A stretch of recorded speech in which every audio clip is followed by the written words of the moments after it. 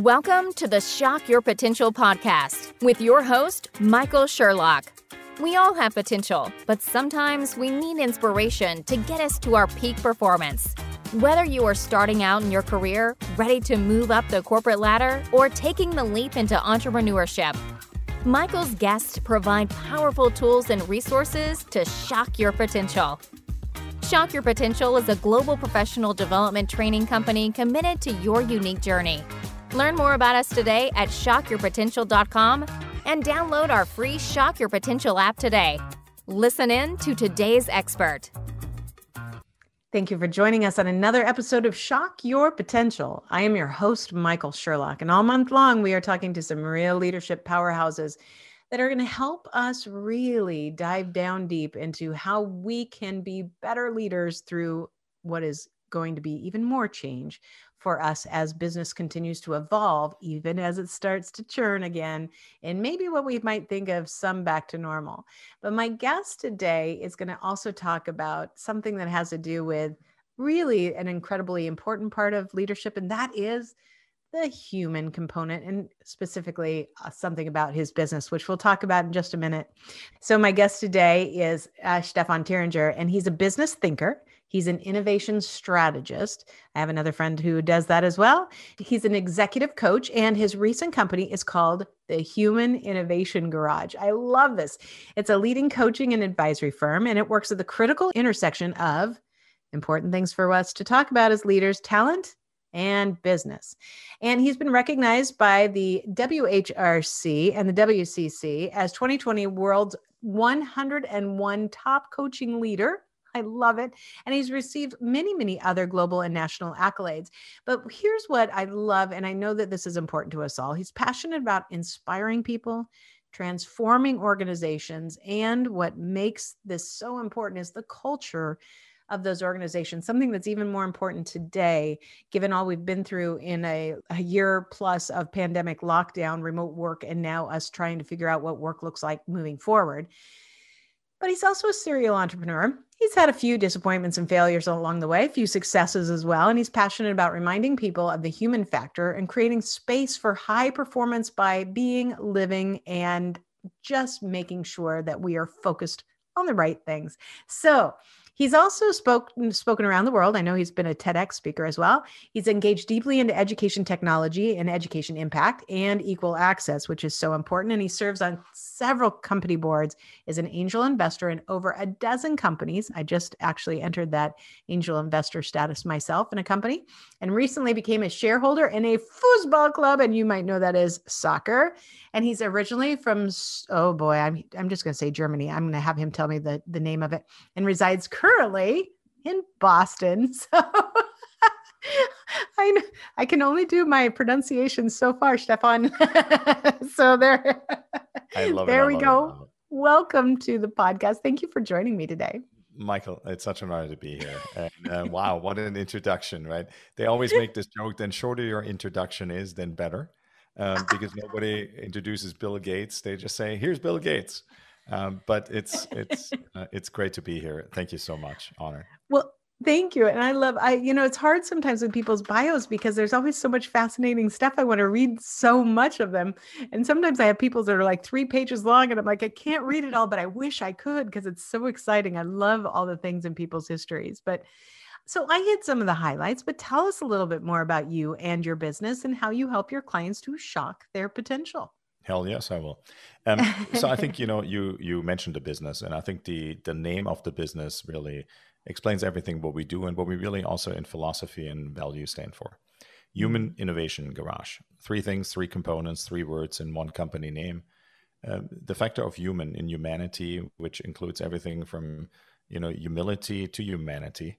And I think that's a big part of where if we look at human beings and who we are on an individual basis, we can all find brilliance within us.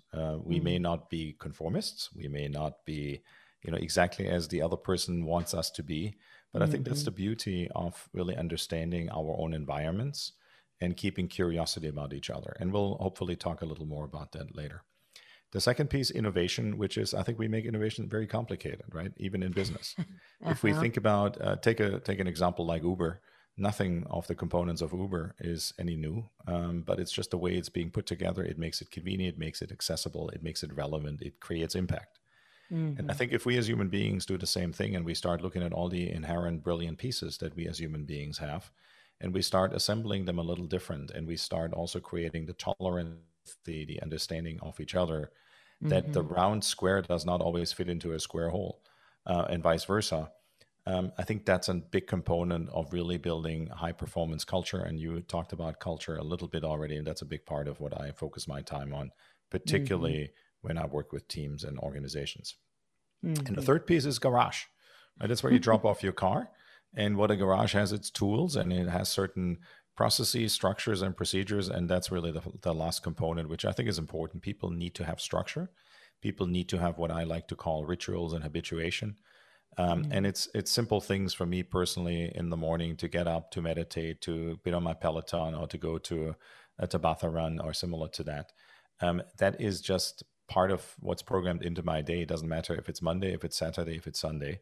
That is something which, from a understanding also today, we talk about it, right? The chemistry levels of a human being, and how do we really invigorate chemistry levels, in that instance, dopamine in the morning and serotonin, that feel good chemical that our body produces.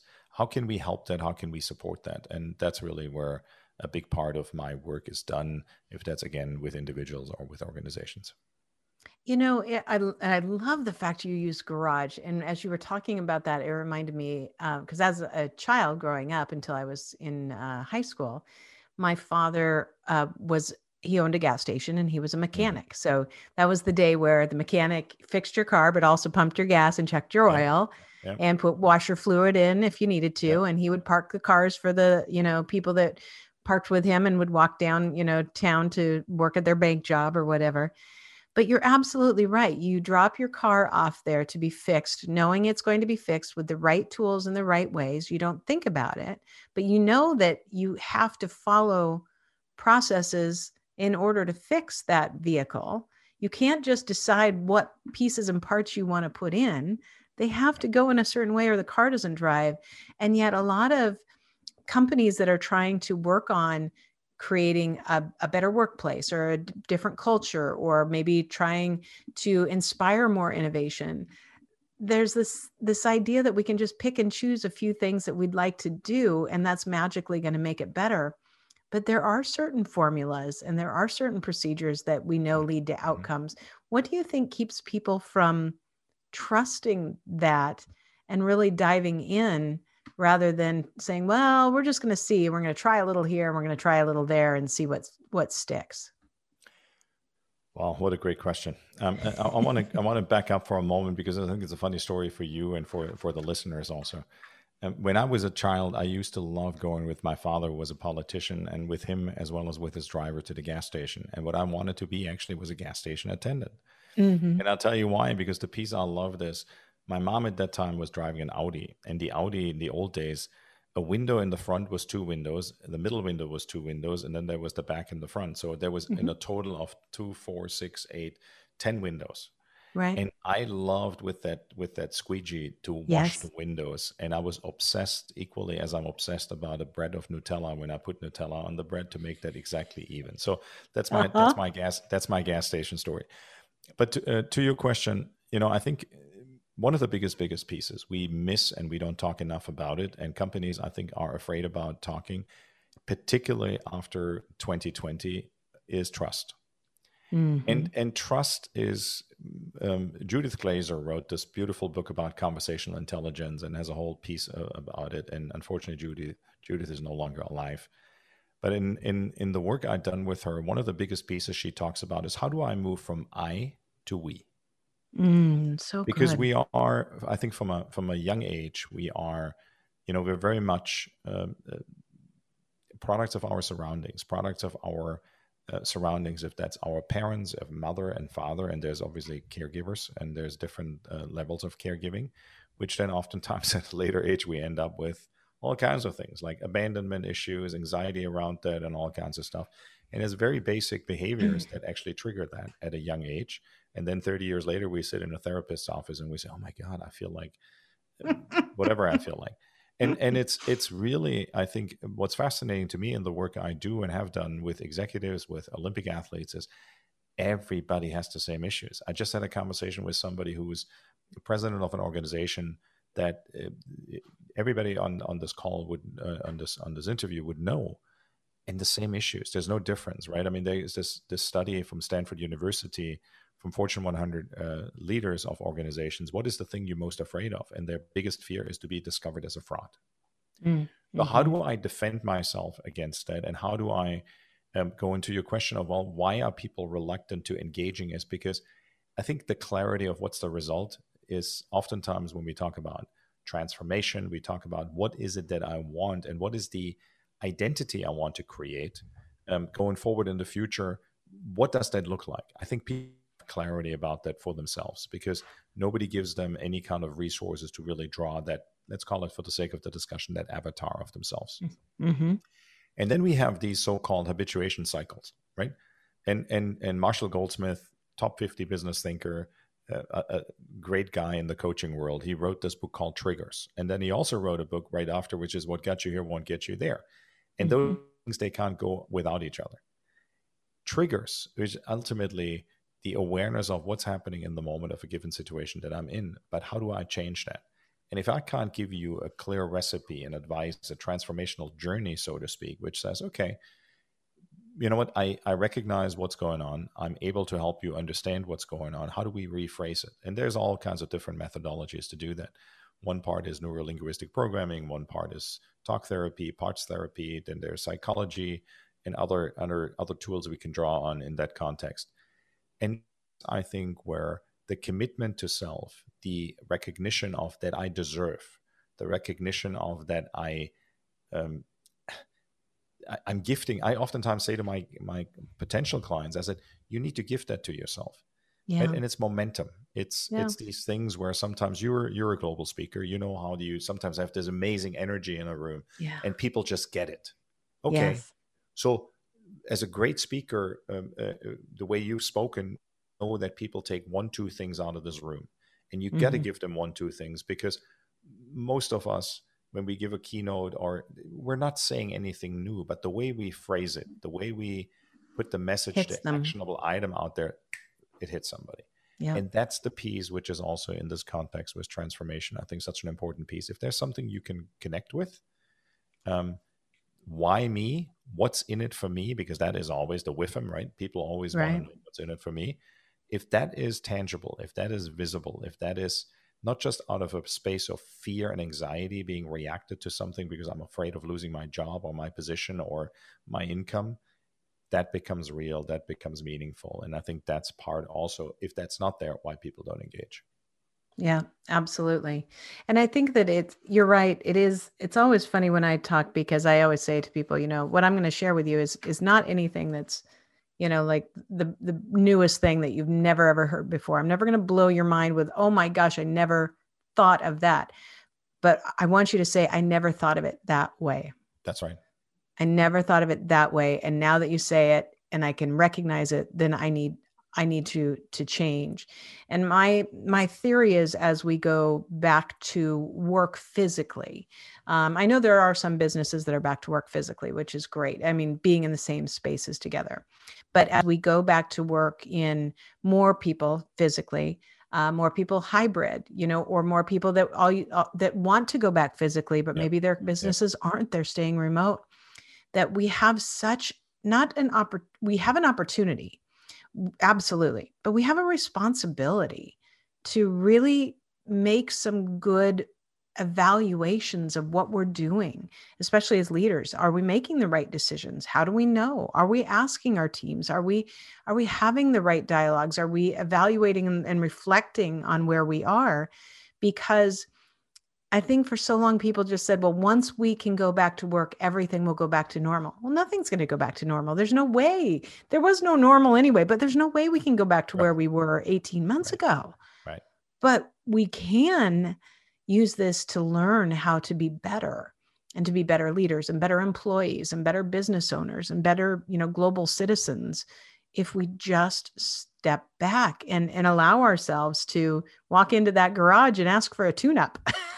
Well, I think the key word you just said is allowing, right? I think Mhm. there's great leaders, and we're so quick, and no disrespect, but we're very quick in the United States to say, oh, he's a great leader. And there's a Mm. lot of great managers, but let's make the same distinction between politicians and statesmen. We have a lot of great politicians, but we don't have as many statesmen. And I think Yeah, sometimes that's true. that same model needs to apply to leadership. Yeah. And I would almost, if I may, how rude of me to challenge the podcast host, um, say instead of better, maybe we can look at it more, less, or different. Mm. And Yeah. oftentimes when I work with Yeah. organizations and how they give each other feedback, it's this, what I need more from you is this, what I need less from you is that, and what I need different is this. Which also, is I think in any, if that's a romantic personal relationship, that's how it works. And it's not about I need you to do. It's about when you do, it makes me feel. And Yes. that allows people to respond to that, right? So tools are not just about, well, here's a big box of tools with a hammer, a nail, and a screwdriver and something else. A tool is also the structure and the model of an empathetic conversation, right? Mm. Well, what I hear you say is XYZ. All right, let me confirm that. So what you just said is, did I get that all? It's like when kids sit in the back of the car, right? How many times do they ask why? We say in innovation, once you start asking 5 to 7 times the question why, that's when innovation starts happening, right? We do the Mm. same thing in blue sky sessions in organizations. And I think we have to provide that space, right?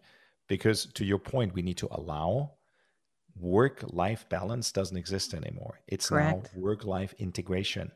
Yes. And anybody who looks at anything different than that is fooling themselves. Right. And I think the other part, what we're seeing more than ever before, and you can almost break it down by organizations and by the leadership age in the organization. And let me explain. There's a traditionalist approach of micromanagement because we're used to, my generation, we're used to having people in the office because it makes us feel good. That's reflective of Mm-hmm. productivity. If I have 25 people, 50 people, 500 people Mm-hmm. around me, Mm-hmm. when I can touch down, I can go into a conference room and I can connect with people face to face because I can play my games when I play in a conference room because I need to manipulate a negotiation of an agreement, of a contract, whatever else it is. Mm-hmm. Be it as a negative or a positive connotation. The point what we need to understand now is there's 5 generations in the workforce. The generation which is 2 behind us, Mm-hmm. they are very comfortable in working remotely, and the GSD, right, getting shit done, Yep. is done remotely, and then they come Yep. back together and they co-create, collaborate for a moment, and they retreat in their respective corners. They're very Yes. comfortable with that. Yes. The problem is that the people who manage these people, they're not comfortable with it. So now they're putting their shit onto their face and saying, because I can't deal with it, you need to do different. Well, guess what? Wake up call, everybody. Right. That's not the way it's working. And that's the piece we have to address. That's the piece we need to talk about. That's the piece organizations need to be, and leaders in organizations need to be aware of, which is exactly what, again, you couldn't have set me up any better for the question. That's what I work with senior executives. Hey, when you walk into this room or when you're on this meeting, don't get triggered by it because that's what triggers you. Let's talk through this. What is it that you need to do for you in order to not get triggered, but that you can show up, that they actually, A, can hear you, B, want to respond, C, they're inspired, D, they actually are starting, we talk in organizations about discretionary effort, that they Mm-hmm. want to do more than just what they're required to do. And that's not somebody saying you need to do more than you were asked for.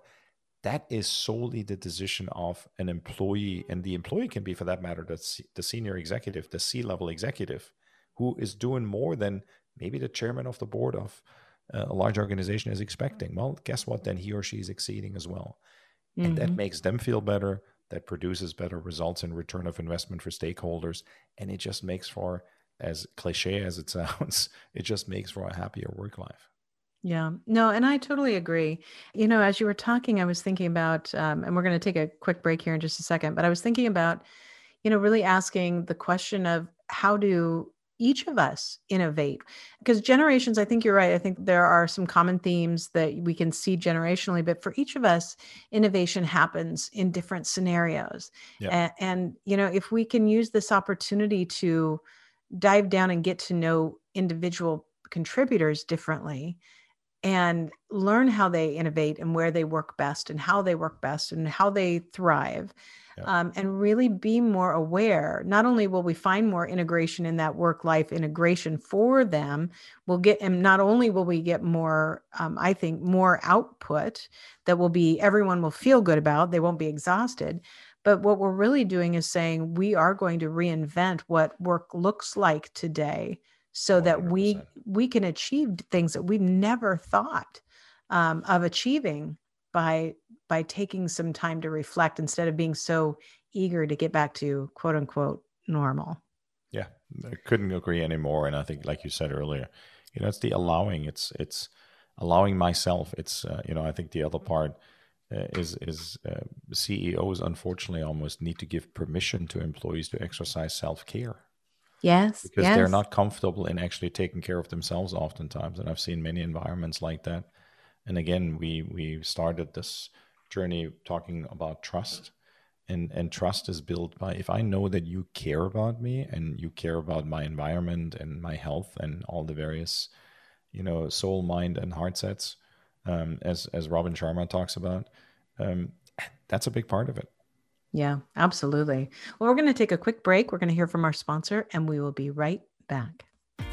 Imagine starting a long journey without a map or even a clear idea of the obstacles ahead. That's exactly what it's like for entrepreneurs who start companies with a lot of passion, but without the financial expertise to grow and scale their businesses and create long-term wealth for their families.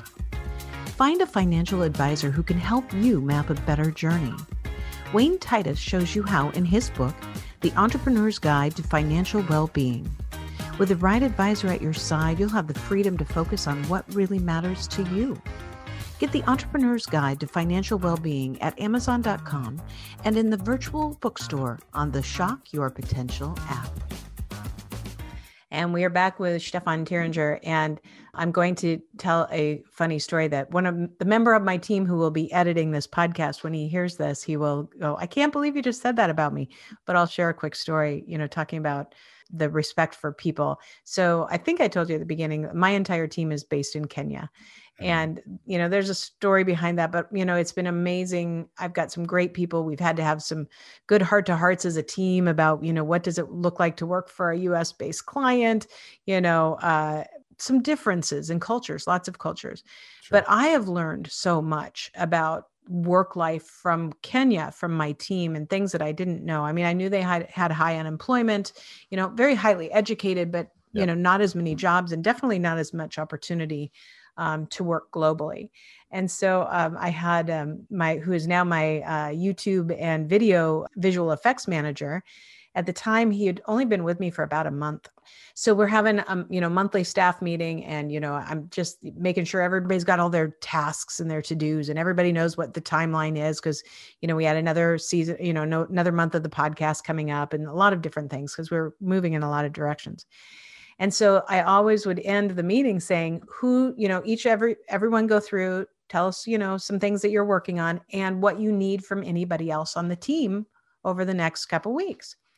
And so everybody gets done, and he was the last one. And he says, well, what's new is that my wife and I are going to have a baby.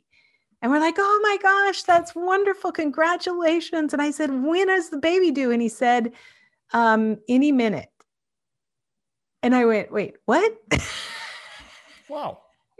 He goes, well, today's the due date, and we think it might be today. I'm like, is she in labor right at this minute? He goes, wow. I don't think so. But I'm like, what are you doing? And I said, okay, wait, everything clear off your plate. Like we need everybody to do anything that Edward needs. Something we were going to have on Monday, cancel it. It's not that important. But I came back to him and I said later, and I'm like, why didn't you tell me? Let's plan for this. You need to not feel like you have 100 tasks to do for me before Monday when you're going to have a baby tonight. And, he said, well, I'm new and I didn't want it to be a problem.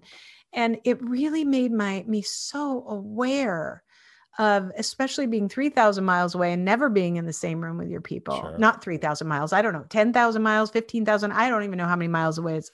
I was just thinking 3,000 from me here to where my mom is. But, however, on the other side of the planet, here's my whole team. And it really made me stop and say, wow, you better ask some more questions, Michael, because if you don't think you know what's going on in people's lives, you really don't know what's going on in the lives of your team, and you owe it to them to figure it out. So I can't say I'm perfect yet, but at least somebody would tell me before they were in labor so we could plan accordingly. Yeah, but I think you're talking to so many different points here. I think there's a part, I mean, if you would take your colleague and you'd say, well, how did you learn? How were you introduced to work, and what does work mean to you? And what's the, let's call it the threat level of external and bringing your personal family life into work. So I work with executives a lot around what I call executive trauma. And what it really comes out of is when you think about what trauma is, there's three things happening. One is there's particular people in the situation, so a situation happens, there's some action going on, and then there's a particular need you have, and then there's what you get. And here's the delta, which is kind of the setup either for failure or for not.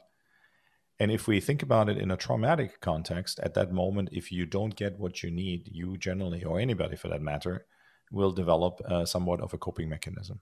And that coping mechanism for some people becomes, in real life, we talk about addiction a lot, becomes addictive behaviors or becomes simply patterns.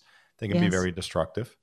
And it can be also patterns, and I use it in the context of executive patterns, where they transfer certain behaviors they've learned somewhere else or adopted, right? The structures. Yeah. They transfer that into their new environment. And then suddenly there's a new culture in this organization, and all hell breaks loose. Oh, yes. And initially it's kind of like, oh, something's not going right. And then suddenly, the second guy quits on them, or the third guy quits on them because they came in as a CEO, or they came in as a senior VP, or whatever it is, or vice versa. And it's very, very difficult for people to see that. And it's so hard sometimes to pull people out. But then also, to your other point, how do we let people know? And when we think about the number one reason we have such a high number, and for all you US listeners, we have such a high number here in the United States currently of active disengagement. Yes, and absolutely. It's massive. Yeah. And that is where people choose not to do what they're asked to by actual conscious choice. And the easiest way to really reverse some of that is to let people know, A, they matter, and B, what they do for the company matters, and giving them transparency on the impact that they have to the business. Sounds super simple, right? But it's not that easy. And you're I'm congratulations to you in terms of saying, you know what, interesting. I want to change that. I want to take the initiative to change that. I want to create a different culture. What you just acknowledged to yourself is saying, you know what, I'm not perfect. Nobody is. And I want to change it. I want to be more of that. I want to give the space for them to not tell me on the day off. I want them to understand it's important to me. They matter to me. And that is why people stay in companies, right? Job fit and boss fit is the number one reason in the United States why people leave companies. Not because they don't get enough money.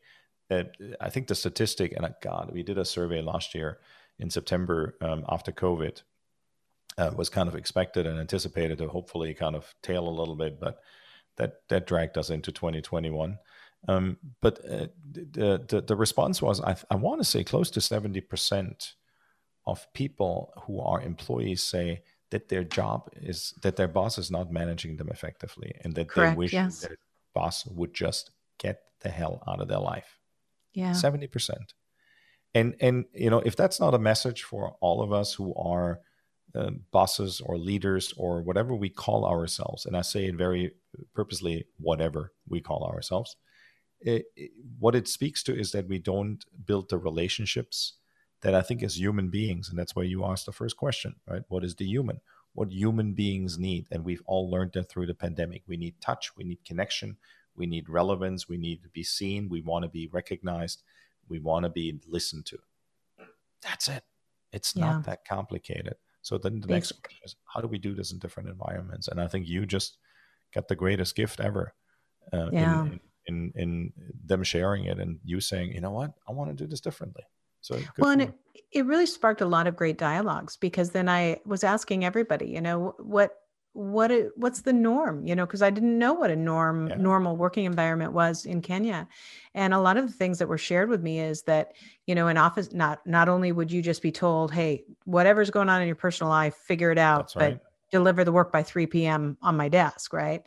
But also that, what my team constantly is surprised by, and the people that we have in our secondary business, because I let them interact with my team all the time. I'm like, if you need help with anything, here's my whole team. They're at your disposal. Most of them have never worked in an environment where you have someone who will support you, because jobs are so scarce that they're fighting each other. So they'll push somebody out of the way to keep their job, or to move up and move ahead, or just hold their head above water. And so as we build this different environment, it's very unique to them. And luckily, as I see my team relax and, engage, now I'm learning more about their personal lives, and they're trying to teach me Swahili, and it's hilarious. And as we get to know each other, to me, it's so exciting to be able to create a place that's different, but I still have to ask a lot of questions, because there's still so much I don't know. And if I really want my team to grow and this other business to grow, it's not only important and imperative to the business, but there is a wealth of opportunity there in learning and bridging cultures that create, like I say to my team all the time, look, if you get tired of working for me or with one of our clients, I'd like you to have your resume and your background be so solid and your confidence be so high that you could apply for a remote position for Microsoft or, whatever. Because there is a global opportunity for you, but we're going to have to break down some more walls before we get there. So let's do it. Let's take the sledgehammer to them. Yeah. I think it's, we briefly spoke earlier about the word curiosity, right? And curiosity, I think, is a big word, and we use it a lot. But when you think about, what kids are at a young age, they're very curious about everything. They want to touch, they want to feel, they want to taste, they want to smell. And what we do as adults, and that's the first problem in education sometimes, but as adults, we say, don't do that. And then at the age of 15, we say to them, why are you not more curious? And what they should say is, you know what, I'm not going to use the choice word, but, that's what they should turn around and look at us as parents and say, well, what, because you told me like 15 years ago I shouldn't do that. And then we're surprised that that's what they then take into adulthood. But, another invitation, I think, which is what you're doing, is you're inquiring, you're looking to learn, right? We very casually talk about, we're lifelong learners, but curiosity is at the key of it. And if I can accept the fact that and I always tell people there's 4 E's in our lives, they're all fundamentally different. The first E is education. The second E is the emotional stage you're in today or that you grew up with. The third one is your experience. And the fourth is education, experience, emotional stage, and expertise. And so all those 4 things are fundamentally different. And one relates to your personal and one relates to your professional. And if I accept the fact that whatever perspective you're sharing comes from the 4 E's that are relevant to you, and I share it from the 4 E's that are relevant to me, there's absolute no doubt about it. Then what your perspective is and my perspective is will be, just by the nature of that setup, will be fundamentally different. Yes. And it allows me to make space for that. And it allows me to inquire about, well, interesting, right? It's not, but it's, interesting. And it continues the inquiry versus that shutdown and judgment, because we're so quick, to judge each other and to say, and the dismissal, right? That's easy, because it's easy for 2 reasons. A, I don't have to deal with it. And B, I'm not going to let you come close to me, because it's my defense mechanism. And guys in particular, I'm sure women do the same thing. We as guys, when we kind of throw that arrogance block up, it's mostly coming from a space of insecurity, and that something around us is making us not feel very safe. And we do all kinds of things then, because in the end, guess what? Newsflash, we're all still very tribal. So I think there's all kinds of different layers there. Yeah. And I always say we're humans dealing with humans. That's right. Which is challenging in and of itself. But if we remember that, we're not humans dealing with robots, or, we are humans dealing with humans. It's going to be messy. Newsflash, the person you're talking to is a human. I'm not saying that we haven't had some, extraterrestrials come down and they're take some human form. That's possible, but That's probably right. not. That's right. Probably. I remember, funny side note, and when I first came here, so I'm still today, I'm a resident alien. which now is like an INS, whatever it is. But I used to have this joke when I used to coach my daughter, this team soccer. The joke was this, like, hey, I'm an alien. And they all thought, because I literally showed them my card one day and it said on there alien. They goes, oh my God, you're really an alien. I said, yeah, I'm an alien. And so from then on, they used to greet me like this. It was funny as anything. You're like Men in Black. Yeah, we had to go through it. That's right. Your grandparents at Ellis Island. I have to go through the Men in Black, station to come into. That's right. Beep, beep. I love it. Stefan, I could talk to you all day. I know that we're going to have all your contact information on our show notes, but just in case somebody wants to look you up right now, what's the best way for them to find you? Best way is humaninnovationgarage.com. You find me, you find the company, or simply, as I always say, wherever you get your social media fix. If that's Instagram, it's very simple, Stefan.Theringer, or LinkedIn, obviously, as well. So whatever is most convenient, happy to connect and chat. Excellent. Well, and before we go, do you have any last words of wisdom or pearls of advice for my listeners and viewers? I think the biggest piece is always, because when we talk humans, the first human we need to talk about is ourselves. And I think the part is, exercise self-care. And what I always like to say is, when you think about the if, turn that if into when. And what I mean with that is this: it's like, turn every if into when. At that moment, the when becomes a commitment. It becomes the requirement for you to make a strategy how to get there. That can be on an individual level, that can be on a business level. And I think that's, my invitation of switching some of those terminologies around. I love it. And I believe it as well. Thank you so much. You have been a fabulous guest. I am so glad you came on our show today. Very, very much appreciated. It's been an honor, fun to be here. Thanks so much, Michael. Thank you for joining us on another episode of the Shock Your Potential podcast. Learn more about us today at shockyourpotential.com, including details on Michael's 2 best-selling books. Tell me more, how to ask the right questions and get the most out of your employees, and Sales Mixology, why the most potent sales and customer experiences follow a recipe for success. Make sure to check out our Shock Your Potential app, on-demand professional training resources to help you excel in your career. And as always, don't forget to subscribe, rate, and like us today.